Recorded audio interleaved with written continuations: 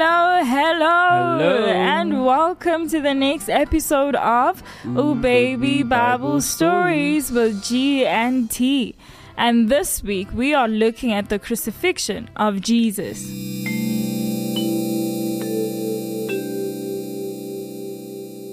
The Crucifixion of Jesus is recorded in the New Testament books, known as the Gospels: Matthew, Mark, Luke, and John. This Bible story is the central summary of the saving gospel of Jesus. Jesus had prophesied of his death in Matthew. From that time on, Jesus began to explain to his disciples that he must go to Jerusalem and suffer many things at the hands of the elders, the chief priests, and the teachers of the law, and that he must be killed on the third day to be raised to life again. Jesus understood his life would be required as a sacrifice for man's sin.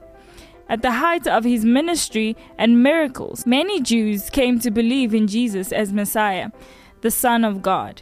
Jewish leaders feared Jesus because of his growing followers. With the help of Judas Iscariot, the Roman soldiers arrested Jesus, and he was put on trial for claiming to be the king of the Jews. According to the Roman law, the punishment for rebellion against the king was death by crucifixion. The Roman governor Pontius Pilate was reluctant when it came to the punishment for Jesus. Pilate could find no wrong in Jesus, yet he wanted to give the people what they wanted, and that was the death of Jesus. Pilate washed his hands in front of the crowd to symbolize that he was not taking responsibility for the bloodshed of Jesus, and then handed Jesus over to be beaten and lashed. Jesus had a crown of thorns thrust on his head and made to carry his cross along the pathway to the hill where he would be crucified.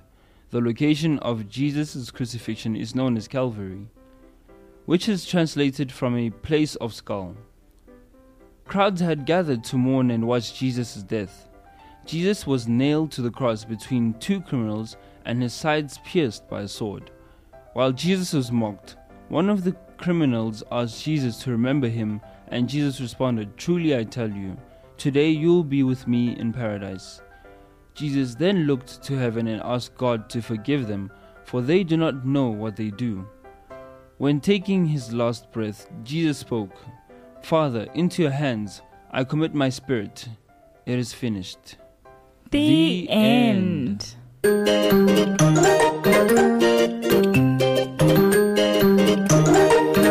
kids, don't forget to come back for more Bible stories every single week.